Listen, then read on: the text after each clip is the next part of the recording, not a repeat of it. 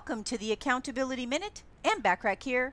Today we're talking about a second way to increase your business efficiency with time blocks, which is to highlight your priorities. What are the activities you need to carry out before the week runs out? What activities are a direct impact on the goals you have to achieve in the following week? Highlight your most important goals and allocate time blocks to achieve these tasks first. For your top priorities, work to stick to 3 or 4 per day. This will allow you to dedicate your focus and attention more effectively. With fewer top priorities per day, you can make better decisions without feeling overwhelmed. Allot time to reply to calls, emails, and respond to messages on social media platforms if you don't have someone else you trust to do this for you.